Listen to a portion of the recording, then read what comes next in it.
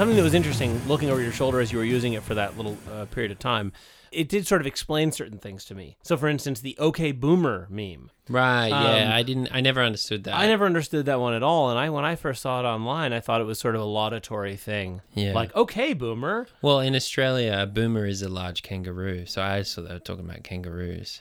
Right. But yeah, the OK Boomer meme apparently is a rather hateful, negative meme made to sort of mock the Boomer generation.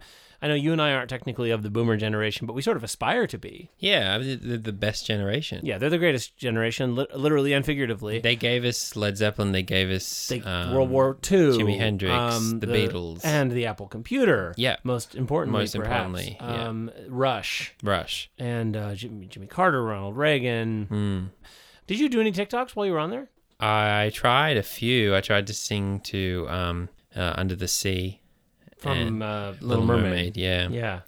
And I did the Mulan song, I'll Make a Man Out of You. It's a pity that it's not really, I guess, for us to do. I would have done Wonderful Tonight. I know it's not a Disney that would have been really good. That's probably one of Clapton's best songs, in my opinion. Yeah, I don't know a lot of his earlier stuff, but I think that one kind of melds his best guitar playing, his best lyrics, and his best tempo. It's nice and slow. The struggle I always had was, is that song rock or is it R&B?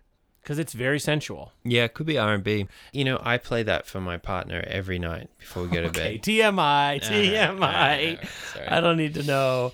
I am. But I'd love to know how you got her to listen to Clapton. Sorry for that. You can cut that out if you get a bit hot under the collar, so that's fine. You hear Wonderful Tonight, though, and you realize why they call him Slow Man. Yeah.